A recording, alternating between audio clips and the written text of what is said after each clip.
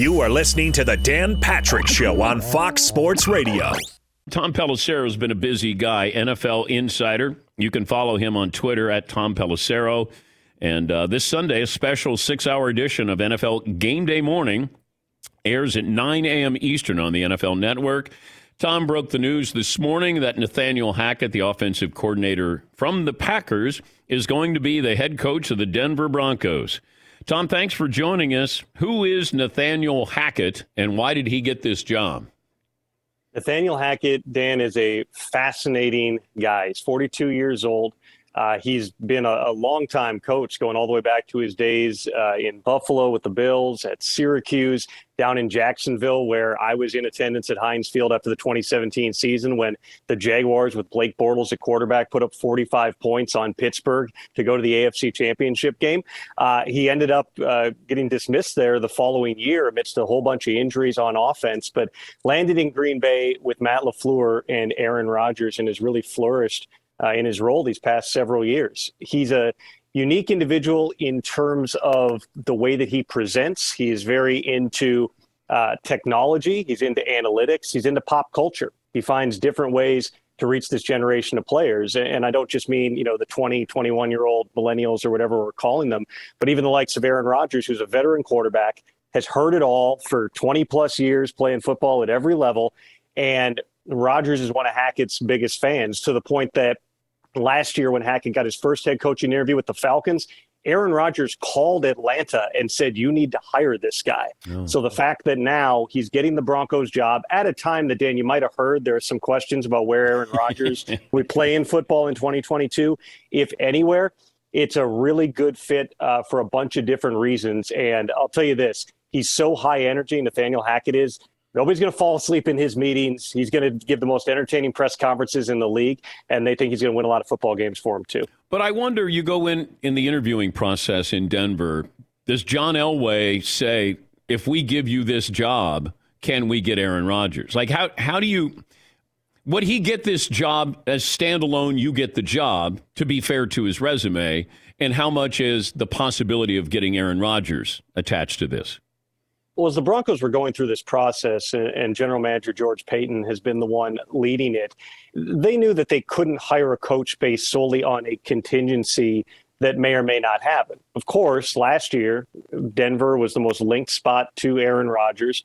Rodgers at various points told people that Denver was a place he wanted to go. He may have even thought that's where he would potentially end up.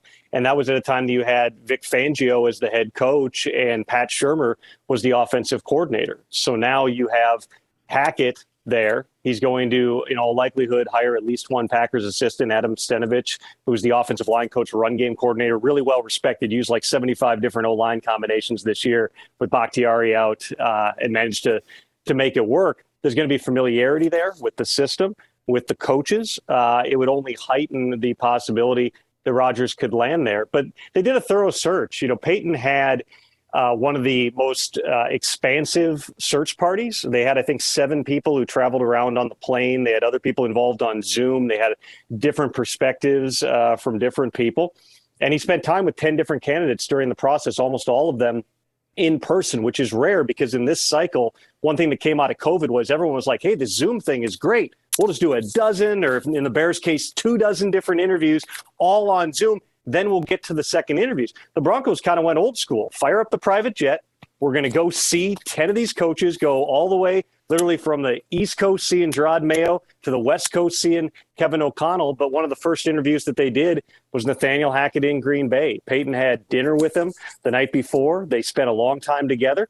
Hackett, after that initial interview, had so impressed them that he became one of, if not the front runner. And so he was the only one that they brought back for a second interview on Monday. There's a lot to like about Nathaniel Hackett for the Denver Broncos beyond Aaron Rodgers, though certainly the Rodgers possibility is a nice piece. It feels like people aren't on the same page with Aaron Rodgers being able to leave the Green Bay Packers. He's not a free agent. There would have to be a trade here. And I don't even know, does Aaron Rodgers have a no-trade clause? He does not have a no-trade clause, though effectively you have one when you're at that stage, and you could just say, if you try to trade me to, whatever, Jacksonville, I'm just going to retire. So really, here's how it sets up, Dan. So they redid his contract last year. They shaved off. They didn't add any new money to it. They moved some things around, but they shaved off the last year in 2023. And they added this post-Super Bowl void clause that in essence means they can't tag Aaron Rodgers after the 2022 season either. So really, there's three different avenues Rodgers can go. He could retire. That's pretty clean. The Packers would save a bunch of money on the salary cap. He could say, I'm going to continue playing for the Packers, at which point, in all likelihood, that would involve the Packers and Aaron Rodgers doing some kind of big, fully guaranteed extension that would keep him as a Packer for life. Or door number three is he could say, you know what, it's been fun. I've had, a ton of success here over 17 years, but it's time for me to do something else. The Packers then at that point would have two choices themselves. One being they could say, we're not trading you. You're the two-time reigning NFL MVP.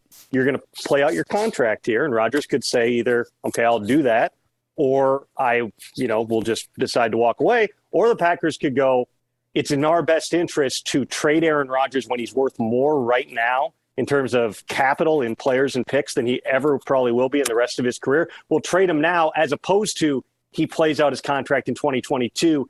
And then at most, you're getting like a fifth-round compensatory pick in 2023 for him. So it would set up a really interesting situation. He has that control to dictate what direction, what the options are, and then the Packers would have their own decision to make. Yeah, I just wonder. I'm sure they want to trade him to the AFC. That sound right? If like Seattle, if Seattle wants to move on from Russ, they probably want him in the AFC, not the NFC.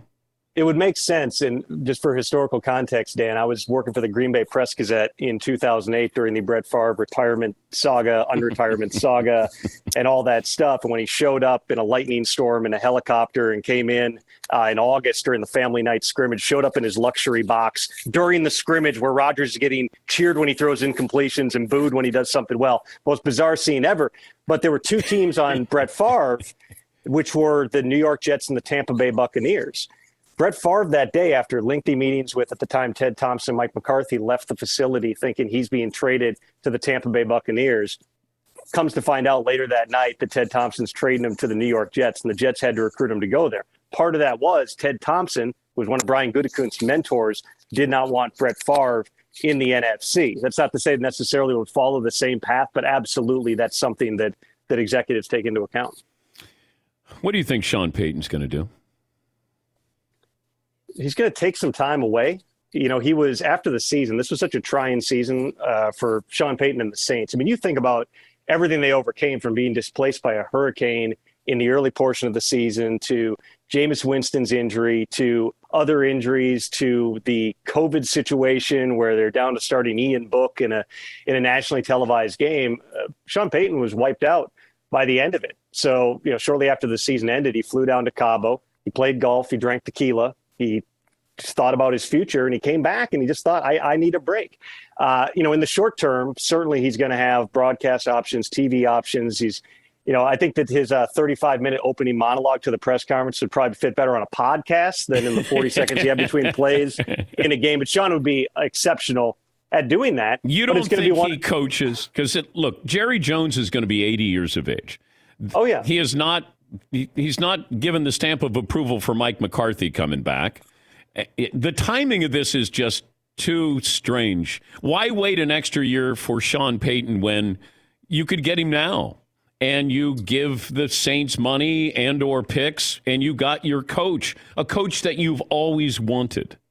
You never say never, because you also know that other owners are looking at this and going, the time is now. If we're going to make a move for Sean Payton, we're at least going to place that phone call. I am choosing at this particular stage, and based on the emotion that we saw from Sean Payton the other day, that he really is, we can take him at face value, that his intention, and of course intentions can change, but his intention is to take 2022 off.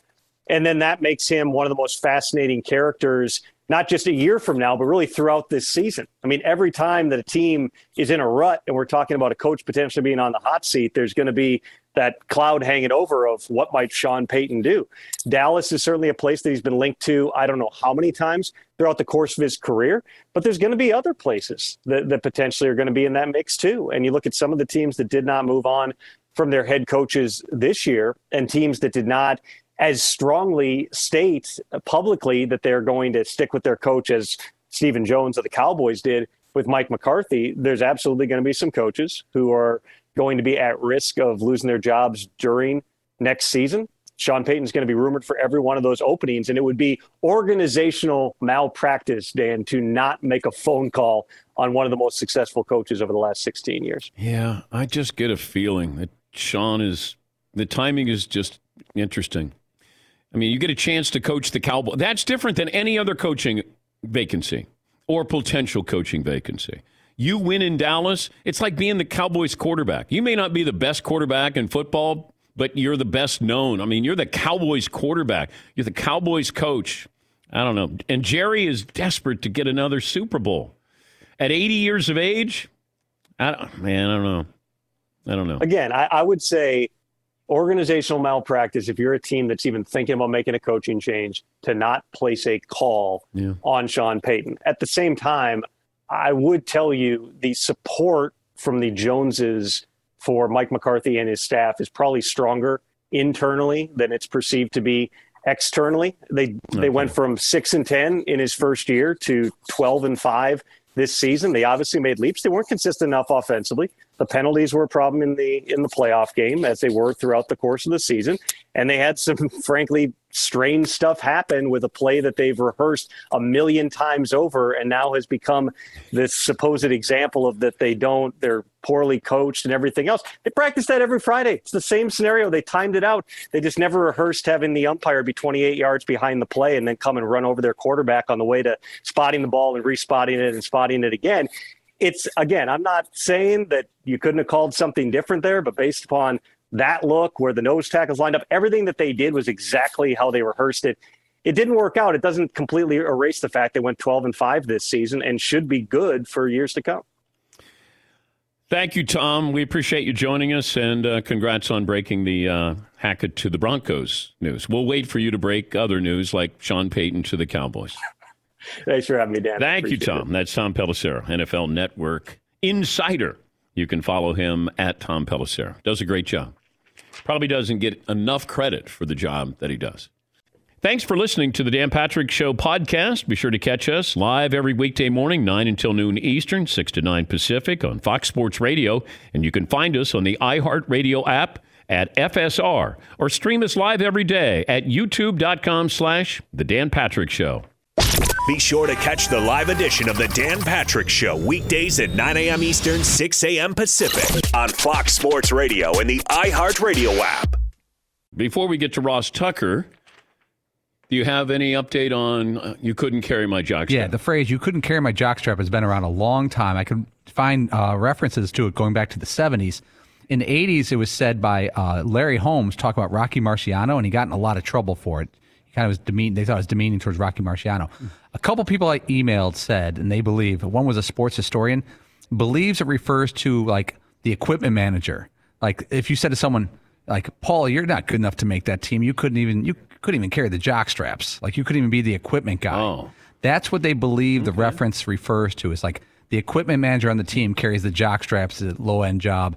And you're not even good enough to do that, much less make the team. That's what two people told me they believe the origin is. Yes, Eden. We also got on social media from some people that the correct reply to "you couldn't carry my jock" is something along the lines of "that's because I don't carry tweezers for something that small." Oh, so boom, bang! Now we've got the appropriate response. And that is a natural segue for Ross Tucker, host of the Ross Tucker Football Podcast, works for CBS Westwood One. He'll be on the sidelines for the AFC Championship game in Kansas City Sunday between the Bengals and the Chiefs for Westwood One, Tony Baselli and Ian Eagle. Did you wear a jockstrap when you played football? Never, not once. I've never worn a jockstrap or a cup in my entire life. I don't know any football players that ever wore a cup. I do remember, I think like in college, I remember some guys wore jock straps, and that was like all they wore underneath their game pants. And the one year, our white home pants at Princeton were almost see-through, because I remember some moms were telling their sons that they could see their bare butts out on the field. And so that maybe they would want to wear like spandex shorts. I got to tell you guys the story right now. I don't know how you got on the jock strap conversation this morning, but I swear as God is my witness, yesterday I pick up my girls from school. I'm driving to dance class and I do a radio hit somewhere. I don't know who I was talking to, but I said on it something about so-and-so couldn't hold his you-know-what. Okay, radio interview's over. We're walking in the dance class, and my daughters are 8 and 9. My one daughter says, "What's a you-know-what? What was the you-know-what that they couldn't hold?" And I was like a jock strap, like a jock. And they said, "What's a jock strap?" And I said, "Well, it's a thing that like holds a boy's private so they don't flop around." And they both looked at me like their eyes got real big. I can't believe you guys either bugged my car. How are you having the same conversation that I had with my daughters like 10 hours ago? It's a teaching moment for you. I love that. Because in a million years, you'd never think, when you say to your wife, "Oh, did you talk to the girl? What'd you talk about?" Something that holds on to your privates. And then your wife or your daughters go home and say, "Hey, Dad brought up this thing that you put your thing in so it doesn't jiggle around, Mom." Yeah. How do I explain that one? And they're in the back seat in their car seats, and I'm talking about something football. "Oh man, they couldn't hold his you-know-what." I didn't even say jock, but when you say you-know-what, your kids want to know what is you-know-what. And so I was like, jock. So I had to go through the whole, it was hilarious and eye-opening. And so they haven't referenced it yet. I don't think they told my wife. It's a good thing nobody's listening or watching. Our buddy hosts a bunch of podcasts, including the Ross Tucker Football Podcast, and you can check him out on social media at Ross Tucker NFL. Ben Roethlisberger announces the obvious that he's going to step down. Ben Roethlisberger's legacy is going to be what? I think he's a Hall of Famer. I think he's a first ballot Hall of Famer. You know what I think about when I think of him, Dan? I think of a couple things. And I know people want to dive into the off the field stuff. I'm not really going to go there. That was a long time ago. We've talked about it quite a bit. For some people, by the way, that is part of his legacy. That is something that they bring up. And look, I see it all the time. I mean, that is something that people will bring up. And I know he has to live with that. I feel like the thing that jumps out to me is just how much he's matured on and off the field during his career. I mean, Dan, when he was first there, and I know you know this because you talk to enough people, but I'm going to say it. He was the last guy to get there and the first guy to leave. That's what I was told. And some of the years I was told that his weight would get up there during the season to 260, 270, 275. And I remember distinctly thinking, there's no way this guy plays more than like 10 years. What a terrible combination of not watching what you eat and your weight ballooning up, and you don't put the time in to really be able to excel with the mental aspect of the game. He got by playing street ball early in his career. I always said that if I was ever going to play in my backyard or like at recess, Roethlisberger would have been my guy. He had the most uncanny ability to shrug guys off, fend them off. I mean, they invented a new way to tackle quarterbacks because of him. You couldn't tackle him low. You couldn't tackle him high. He would still throw the ball. You had to tackle his right wrist. You had to tackle the ball because he was that big, that strong. So to me, his ability to mature with how he lived his life off the field and mature as a football player, lose weight, put the mental aspect of the game, get rid of the ball faster. He really transitioned during his career. Steelers more likely to trade, sign a free agent, or draft their next quarterback, or stay with what they have? Yeah, I think what they have is, I think they've done a nice job there, actually, of having a baseline of Mason Rudolph and Haskins competing.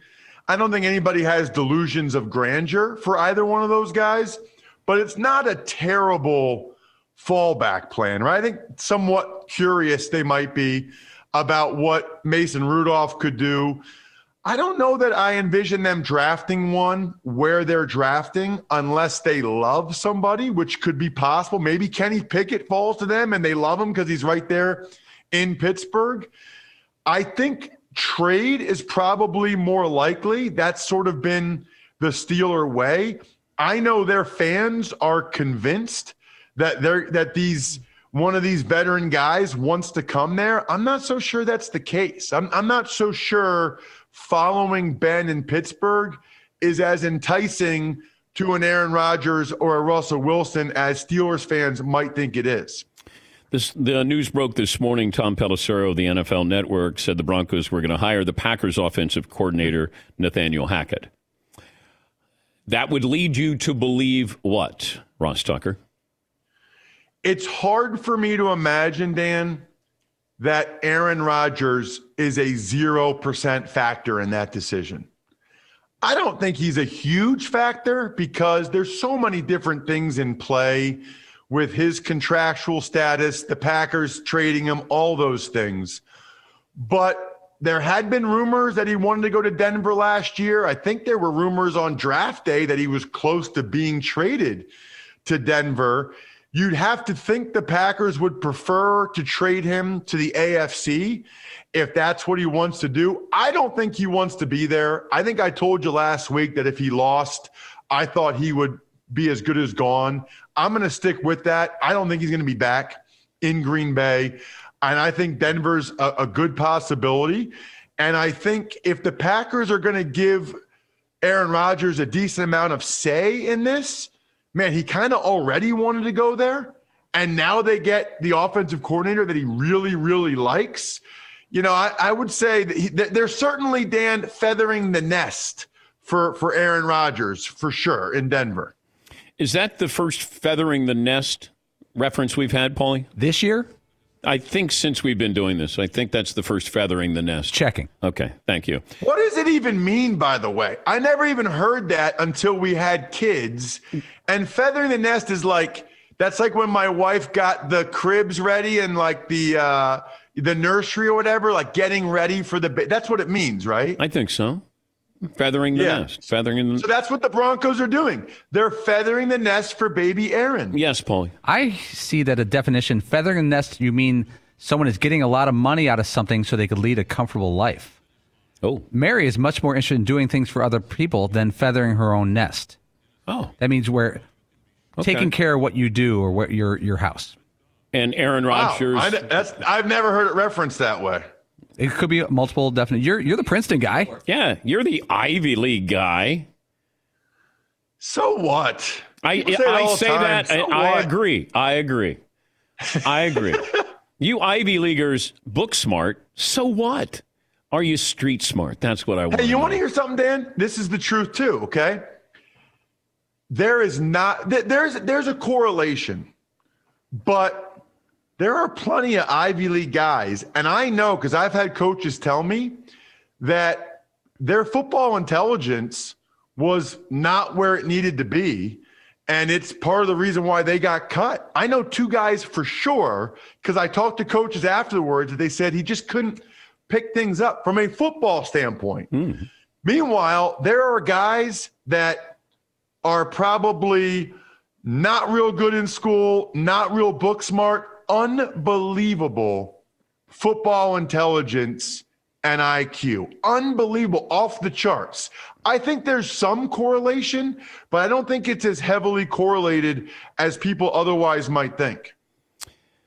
You got the Kansas City Chiefs and the Cincinnati Bengals. Bengals have beaten the Chiefs during the regular season a couple of weeks ago in Cincinnati. How does Cincinnati beat Kansas City? I think it's tough. I really think it's tough. Probably similar to what they did the last time. They need Jamar Chase to just go bananas and have over 200 yards receiving 2 long touchdowns. I think the Chiefs will have a different defensive strategy this time, Dan. Last time they played a lot of man-to-man with a single high safety. And when you do that, that single high safety is in the middle of the field. He can't get to the sideline. He can't get outside the numbers. And Joe Burrow, I was talking with Greg Cosell about this on the Ross Tucker podcast this morning. If it's one-on-one, Dan, Joe Burrow just throws it. He trusts his guys, Chase and Higgins. He throws it up to those guys, gives them a chance to make a play, and they do. I think that the Chiefs will have more 2 deep safety coverages to not allow Chase and Higgins to beat them deep down the sideline and make the Bengals have to move the ball a little bit more. And why wouldn't you? I mean, the offensive line can't hold up. The one big knock I have on Joe right now, he takes sacks you just can't take. Yeah. I mean, that's something he'll improve on for next year, but they're dead if he takes those sacks. And it's Frank Clark, Melvin Ingram, Chris Jones against the Bengals O-line.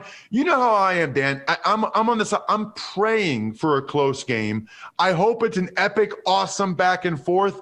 I'm a little bit worried that this game could get away from the Bengals. Mahomes is not throwing 3 picks like Tannehill did. That's just not happening. He just doesn't do it. And I don't think that the Bengals are going to be able to light up the Chiefs. I think the Chiefs will have a better defensive plan. I don't know. It feels like 30-20 maybe. The Chiefs win by double digits. I hope it's closer than that, but I'm a little bit worried that this is kind of the end of the line for the Bengals, and in the second half they start to, feel good about what they've accomplished this year and how far they've come. Who has changed the conversation about their careers more, Odell Beckham or Matthew Stafford? Oh, Matthew Stafford. I think Odell Beckham is helping it, but he wasn't a gigantic factor in that last game. I mean, for Matthew Stafford to win 2 playoff games, to win on the road against Tom Brady, and to make the incredibly clutch throws, especially the last one that he made after all the momentum had been lost. I mean, Dan, I said this during the game. Certain things only happen to the team playing against Tom Brady in the playoffs. I don't know if he did a deal with the devil or he has a voodoo witch. 4 fumbles. I mean, the ball gets snapped and Stafford's not ready for it. Cam Akers fumbles with 1.5 minutes left. Your kicker's short on a 47-yard field goal in the NFL. I don't think I've ever even seen that. I mean, things happen in that game I couldn't believe. For the Rams to give up a 27-3 lead and Stafford still right the ship and make that throw while Ndamukong Suh was about to kill him, it's incredible. Stafford has changed a lot of opinions. He's made the Rams right for bringing him in. And I think he's got a great chance to go to the Super Bowl if they can beat the Niners, obviously. It's tough for the Niners to win 7 straight. They've won 6 in a row. I like the Rams in that game, although it'll be a great close one. Stafford's changed the opinion of him. You know who else has changed their opinion, I think, a little bit? Josh Allen. I think there were some people that were still a little skeptical of Josh Allen. With what he did in those 2 playoff games, now people are calling him the 1B to Patrick Mahomes' 1A. Have a great weekend. Great to talk to you again. We'll talk to you next week. Always. Thanks, guys. That's Ross Tucker, never wore a jockstrap, host of the Ross Tucker Football Podcast. He'll be on the sidelines working the AFC title game for Westwood One, Bengals and the Chiefs. Thanks for listening to the Dan Patrick Show podcast. Be sure to catch us live every weekday morning, 9 until noon Eastern, 6 to 9 Pacific on Fox Sports Radio. And you can find us on the iHeartRadio app at FSR or stream us live on the Peacock app. Kevin James, we spoke to him on Monday. So I did not ask him about Sean Payton stepping down as the Saints head coach because that just happened. But as I mentioned, the movie, it's called Home Team. It'll be released on Netflix tomorrow. 2 years after winning the Super Bowl, Sean Payton gets suspended, goes back to his hometown, finds himself reconnecting with his 12-year-old son by coaching his Pop Warner football team. But we started out the interview where I asked him about going to high school, same high school, with the WWE legend Mick Foley. Yeah. The WWE Hall of Famer. He was the heavyweight on our team, and he had no one to practice with. And I was a running back on our team, and I was a pretty big kid back then. I was in good shape, and they needed another heavyweight, so they brought me over to wrestle with Mick. And I'd never wrestled before, but he's such a sweet kid. I knew him, and he's such a great guy. And I got to wrestle with him and train with him and kind of work through the season with him. And I wrestled 1 year. That was it. But when did you realize that Mick Foley had become that Mick Foley with WWE? Just now. I'm putting together right now. Just as you're saying, I'm like, oh my gosh, this is all adding up now. What is? Wow. Yeah, I mean, I knew he was a nutbag back in the day. I remember him jumping off his roof into boxes, and he was always into that crazy stuff and didn't seem like that. It fought like his personality. He's a very sweet guy, but he was just a nut. He would do anything. He would eat stuff, and you didn't even want to get into it. It was just he was a crazy, sweet heart of a guy, which again, weird combo, you know? When I don't know how this works, that if you hear there's a movie about Sean Payton or somebody comes to you and says, we think you look like Sean Payton or could play that role. No, Sandler came to me and sent the script and said, hey, listen, buddy, I got an idea that I think could be a really cool sports movie. What do you think about this? And then he sent me the script, and once he pitched it to me about Sean Payton, and the story was about him going back to coach his 12-year-old son, I was in 100%. I mean, I loved it. I loved the idea of it all. And yeah, I mean, it was a no-brainer, you know. How do you fall into that coach persona? Are you drawing off other coaches, famous coaches? You just kind of go with what. No, I didn't want to do that, but you start with what you think a coach is going to be, and this guy, and a motivator, and let's go. And then when I got to meet Sean and talk to him and try to find out what he's about and what he does specifically different than other coaches. That's the hardest thing, because there's a lot of great coaches that are just motivating and do different things, but he's a fun guy, man. He really is. And the most difficult thing for me with Sean was the accent, because he's from California, but like he sounds a little Texan. There's like everything in there, and he had admitted it. I'm like, because I go, I'm having a tough time getting you down, and he said, yeah, because he goes, I switch it up. The movie is Home Team. We're talking to Kevin James. He portrays Sean Payton. This is 2 years after the Super Bowl win, when he was suspended. Do you remember first late night appearance as mine? Stand up? Yes. Yeah. Oh yeah. I mean, as doing stand up or doing like sit down with in the Tonight Show. I remember Tonight Show was it was misery for me. You know, I was so scared. I remember that one. How old were you? I started stand up at 24 or something, 23. I was probably 26, maybe something a few years later. And I was just frightened. I remember I had gotten the Tonight Show. I was in California and there was an opening, and we'd wanted to, and a comedian works for the Tonight Show his whole career. That's what you're working for. That was the big benchmark. And I got it. My manager called me and said, you got it. And I got panicked. I was like, he's like, it's this week. And I'm like, well, I'm not ready yet. He's like, what are you talking about? We're out here. We're ready to do it. You've been doing stand up your whole life. Now you're starting to do it. I go, well, I'm just not ready yet, because it's live. It's that whole, that live with the camera and stuff like that. I don't want to do it. And I got panicked, and he goes, I go, can you cancel? Tell them I can't do it. And he goes, you want to cancel and let them know you don't want to do it? You've been working for this. So I said, he convinced me to actually do it. And then he goes, just go practice your set. So I went around town. I went to Igby's. This was a comedy club back in the day, the Improv, all these clubs, and practiced my set. And it was the night before the Tonight Show. And I did great in front of the audience, but I said, I'm still panicked. I'm afraid. He's like, what are you afraid you're going to do? So I remember we were up at night, me and Jeff Sussman, my manager, up at like 2:00 in the morning. And he's like, what are you still panicked about? I was really having a panic attack. I said, I'm going to forget my lines, and it's a live show. I don't want to do it. So he literally was lighting things on fire and throwing them at me. He goes, do your act right now. And he just started throwing things at me, like shoes and this and that. And I was trying to evade that and do my act. I got no sleep that night. I went to the Tonight Show. It wasn't with Johnny, by the way. It was with Jay Leno at the time. I didn't make it when Johnny was there. But Leno came backstage and he's like, how you doing? I had bags under my eyes. I was panicked. I didn't want to do it. I said, listen, man, I'm afraid. I don't want to, I'm nervous. He's like, what are you afraid of? I go, I'm going to forget my stuff and this and that. And I remember he was the greatest. He's like, hey, don't worry about it. We'll stop the tapes and do it again. I go, well, it's a live show. He goes, yeah, but we don't air till 11, whatever. So he goes, you can mess up. You're going to be fine. We'll do everything. We'll walk you through it. And it was he calmed me down. And I got through it. Who are you mistaken for? Right now? Big show, probably? I don't know. Does anybody come up and say, aren't you Jason Statham? Pavarotti? No. No, not Statham. What, you mean the new look with this look? What I'm going for? Yeah. Are you going for Jason Statham look?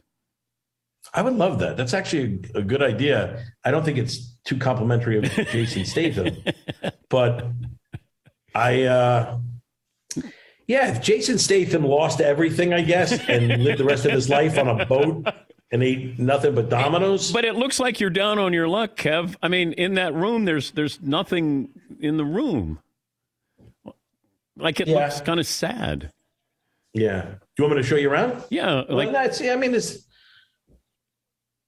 Do you have a People's Choice Award in there or anything like that? I mean, no. There's nothing. No. Is everything okay? Is everything okay?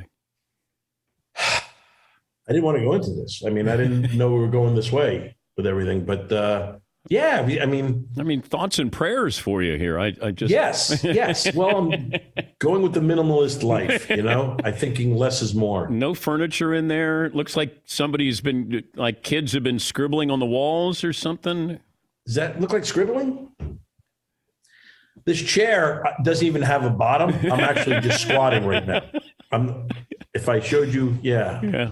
I'm in full sumo squat right now. Well, the movie comes out Friday, January 28th, and you can see Kevin James be an sort of an NFL head coach to 12-year-olds. It's called Home Team. Hey, it's great to catch up with you, and DP, congrats on the movie. And thank you, and thank you for your part. That's all I'm going to say. You were great. You were wonderful. I don't want to. Yes, I understand. I was going to say that I was, but I'm glad you said it. I appreciate that, Kevin. You're amazing. You're amazing in the movie. I'm not even kidding because when we got it back from editing, they sent me the scene. That's all I'm going to say. And it's nothing major what you're doing. I'm just saying that. But you made it major, which was, and I meant that. I called Sandler immediately. I go, this guy's getting incredible. He's just getting better and better. Honestly, each movie you do, you're amazing. Thank you. Kevin, thank you. Good luck. Thanks, bud. I appreciate it. That's Kevin James. Movie comes out tomorrow called Home Team. I have a little cameo there. I don't want to say that I stole the scene, but I have to play myself. Oh. I know. That's the bummer. I love to disappear into a role, like totally immerse myself, like De Niro did, Taxi Driver, like all of the great actors, where you just say, wow, who is that? Oh, that's De Niro. That's Christian Bale. That's Brando. Oh, that's Dan Patrick.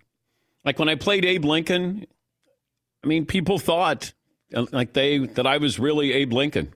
That's what was amazing. Yes. You're sort of like the guy from Succession who it just gets so deep in his roles that it just takes over his whole life.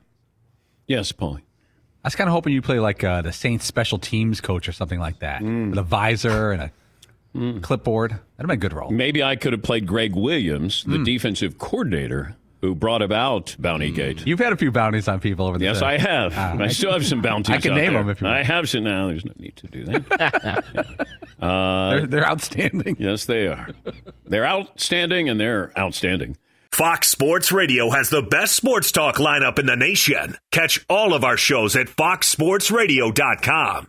And within the iHeartRadio app, search FSR to listen live. Thanks for listening to the Dan Patrick Show podcast. Be sure to catch us live every weekday morning, 9 to noon Eastern or 6 to 9 Pacific on Fox Sports Radio. Find your local station for the Dan Patrick Show at foxsportsradio.com or stream us live every day on the iHeartRadio app by searching FSR. Or stream us live on the Peacock app. Sean Payton, former Saints head coach. Does that sound strange to hear? Actually, it's the first time I heard that, and it sounded a little odd. Yes. When did you realize, though, that you were getting close to a decision about stepping away from the Saints? I think probably the latter part of the season. And when we finished, you always try to kind of avoid, something like that when it's raw, right when the season's over with. And, I spent a couple days. I spoke with Mickey, our general manager, Mrs. Benson, and then, typically a staff has a week off after the season before you start on the Senior Bowl and the scouting. And so we all kind of had that vacation. But I'd say, honestly, the last part of the season, there wasn't one game. There wasn't one specific moment. It just felt like this was going to be the time. Who tried to talk you out of this? Well, Mickey, who's a dear friend, our GM and I spoke for an hour and a half. This was right after the season ended. So this is, the week prior to the wild card round. He was good. I mean, he understood it. We've been together, two of us, 16 years. Mrs. Benson was the one that really was adamant, that I take a week away and don't give her an early decision.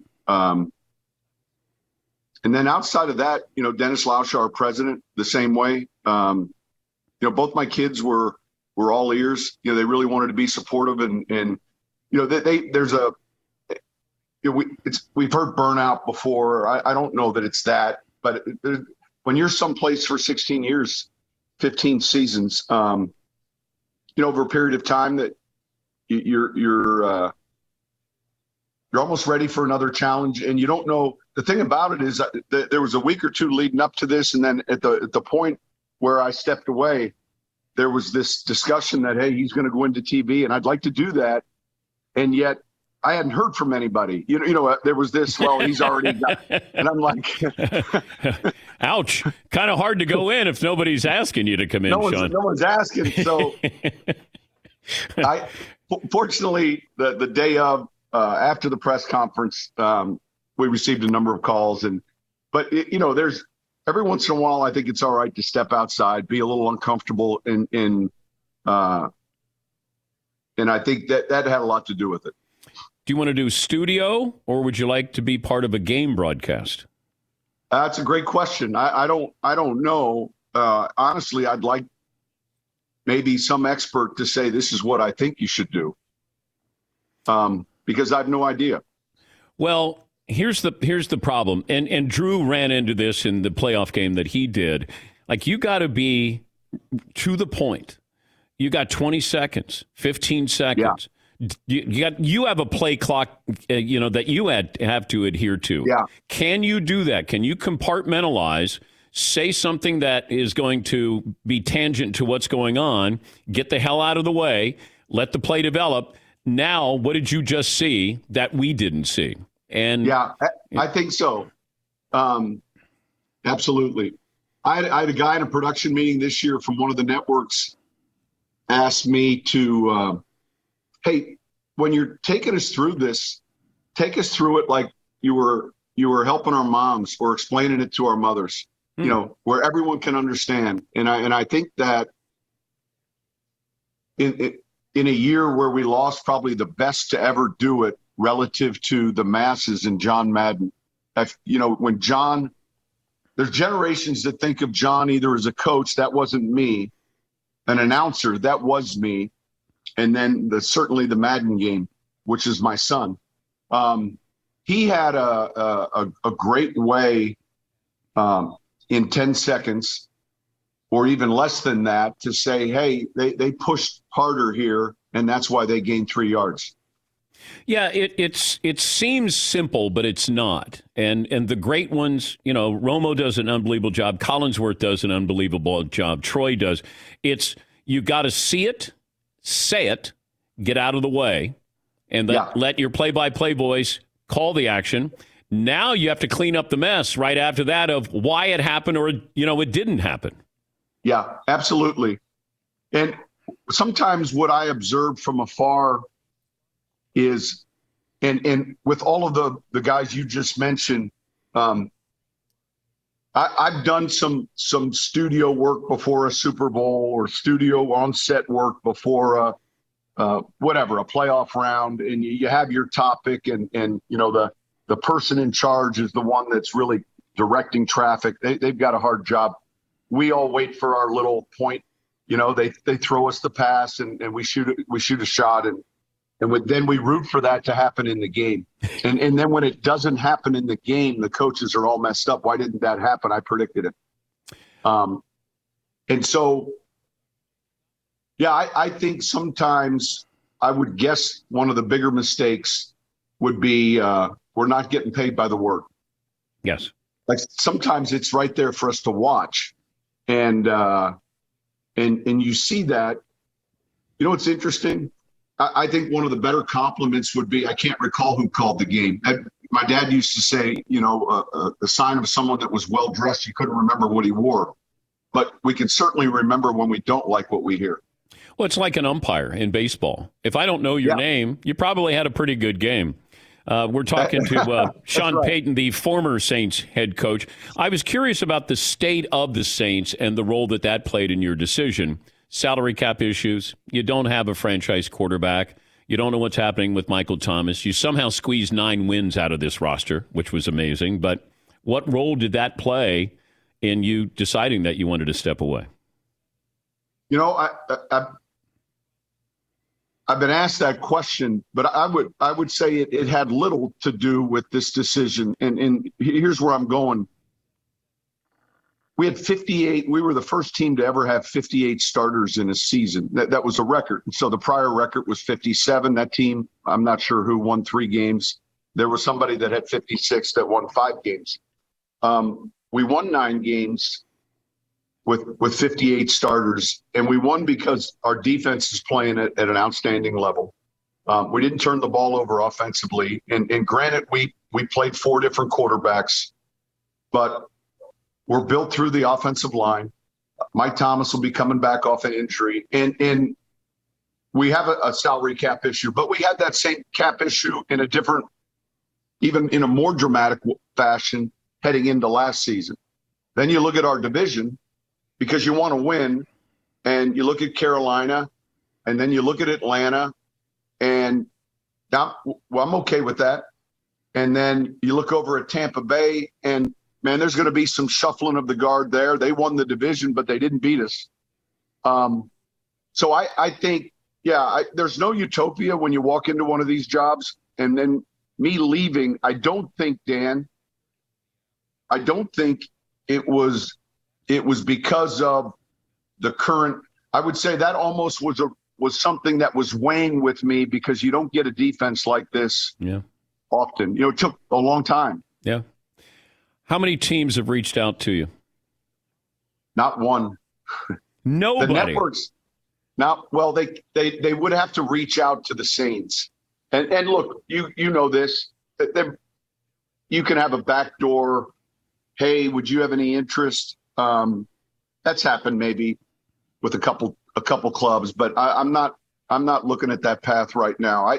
At some point, I don't think I'm finished coaching, but I was excited to get 2 or 3 calls and texts from people in the television industry. But you have had teams back channel, third party. The 2. And when I say that, if I guess, will you tell me? Yeah, you no, because there's only. Wait, you said yes. Okay. When I say that, all I'm saying is somebody who's close to someone. Man, you'd be really good here. This is only, we're 24 or 48 hours removed from it, and that's not my plan. My plan is for someone to tell me, we think you'd be good at not play by play, but in-game analysis or in studio. We think you'd be good at this, and we'd like you to come try it. And I'd be excited, because there's a part of you that also wants to listen and learn again, and not be the one directing. Just how can I be great at something different than coaching, and then teach me. The Bears and the Cowboys. No. That's where it stopped. Okay. All right. Well, here's the other thing, Sean. You can't master it in 1 year. If you're going to do this, you have to go all in and do it. Because Jason Witten wasn't ready to do this. He needed other reps to maybe get to a certain point. But if you're going to commit to this, then you got to look at it and say, I'm committed for 2 years, 3 years. Because if I'm hiring you and it's going to be in a booth, studio are interchangeable. But in a booth, you're calling a game. And if you're there with Joe Buck for Fox, then I want to know you want to be there. And we develop. And even, Jim Nantz said this to us earlier in the week. This was the first game he did with Tony Romo where he thought the 5 years we've been together that we called our best game. And they're among the elite to ever do it. But that's the commitment you're going to have to make. No, I understand. And I think that's kind of exciting. I said, look, I might coach again because I don't want to say I'm never doing this. And then someday somebody say, well, this is what he told us. I thought, that happens so often with coaches that when Madden left after 10 years, my understanding was he was pursued twice, and then finally took that job with CBS. And I don't think it's possible to dabble in something like that. And it's not possible for me to dabble in anything. And I've watched these progressions and these hires. And I would say, I agree with you with what you're saying. Witten didn't have a great surrounding cast either. But interesting to watch Tony's, because the one thing that's apparent is until that individual's on camera for a game or two, it's hard to predict how they're going to be and how the television's going to receive them. Like, it's probably a little bit like a first round pick or a second round pick. We think we've got a vision, and yet I'm sure there've been a lot of misses. And then I'm sure there've been some other ones that, this guy was better than we ever expected. Yeah, it's that ability to be able to predict what's going to happen. And it helps being a quarterback, with Peyton doing it or Romo doing that you're aware that, hey, you do your homework. If you were coaching against this team, like sure. that's your process probably is like, this is what we always prepared for. This is what they like to do. Yeah. This is what I would be called. Like, those are the kind of things where you can rely on all of those years of being a head coach and assistant coach. Yeah. Look, exactly. Because when I watch a game, which isn't often, but when you watch a game in a television manner, last weekend was a great weekend of football. You're thinking situationally 13 seconds. This is what we're going to have to do to win this game on defense. Or you're thinking, how the hell did that happen? How the hell? Now I'm asking you as an analyst. Yeah, how the hell did the Chiefs do that in 13 seconds? They did it because defensively, Buffalo played outside technique in a zone coverage defending the sidelines. The problem was Kansas City had timeouts, and you can't do that when a team has timeouts. So every receiver entered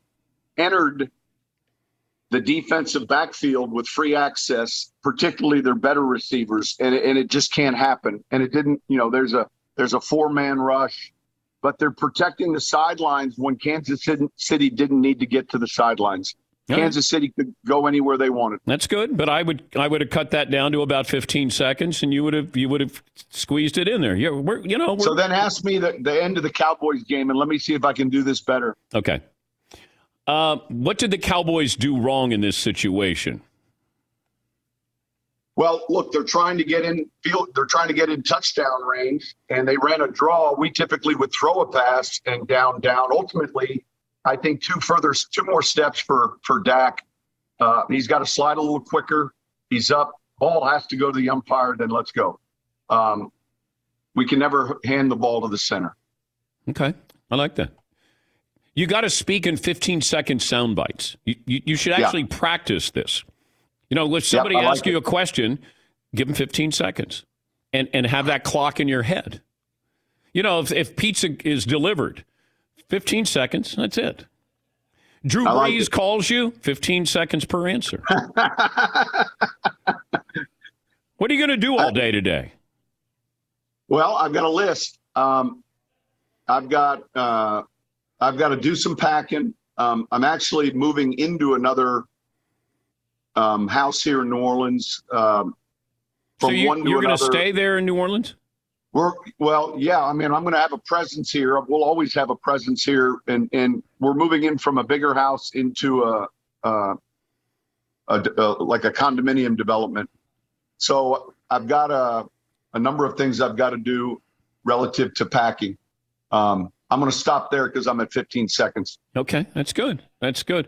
And you got a movie tomorrow night tomorrow it comes out on Netflix. I've been asked so much about it, and I'm really excited for that group, for Adam Sandler and his team, and Chris Titone, who is my daughter's boyfriend. I've had zero input in. I've helped them with the story. I've got a small little cameo, and I'm excited like you are just to watch it, put it on and see what it looks like. It sounds like it's going to be funny and along the lines of the Bad News Bears. And what I say in my cameo, just so you know, I don't believe what I said. Okay, I'm an actor because I was a little critical about you and your ego.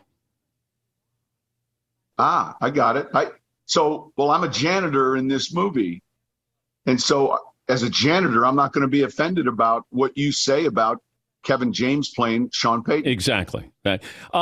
Could we get the visor from your last game? Yeah. We'd like to put it in the man cave if I could. I like it. I will make sure, and I know where it's at. We will send that to you. That might not be the last visor you wear as a head coach in the NFL. Well, there's a chance. Look, if this television thing goes well, and I don't think they're going to want me in a visor. Maybe the first game you wear a visor, just to let them know you're coaching. You pay attention to all these things, and Romo and Nance have the matching CBS suits, and then certainly Buck and Aikman go a certain direction, and then NBC. Everyone's got their own little twist to it. It is interesting to watch, and it's those first two weekends, wild card or divisional round, where one of the networks has two games, and you get, and I don't want to say this but you get the other team, and you're watching a playoff game, and you're like, hey, why do I have the other team? It's a playoff game, and you understand that obviously that they've got two games. Good luck with this, and if I can help, let me know. I appreciate it. Yeah. I appreciate our friendship and working relationship too, all through these years. Thank you, Sean. We appreciate it. Good luck. All right. Thank you. Sean Payton, the former Saints head coach.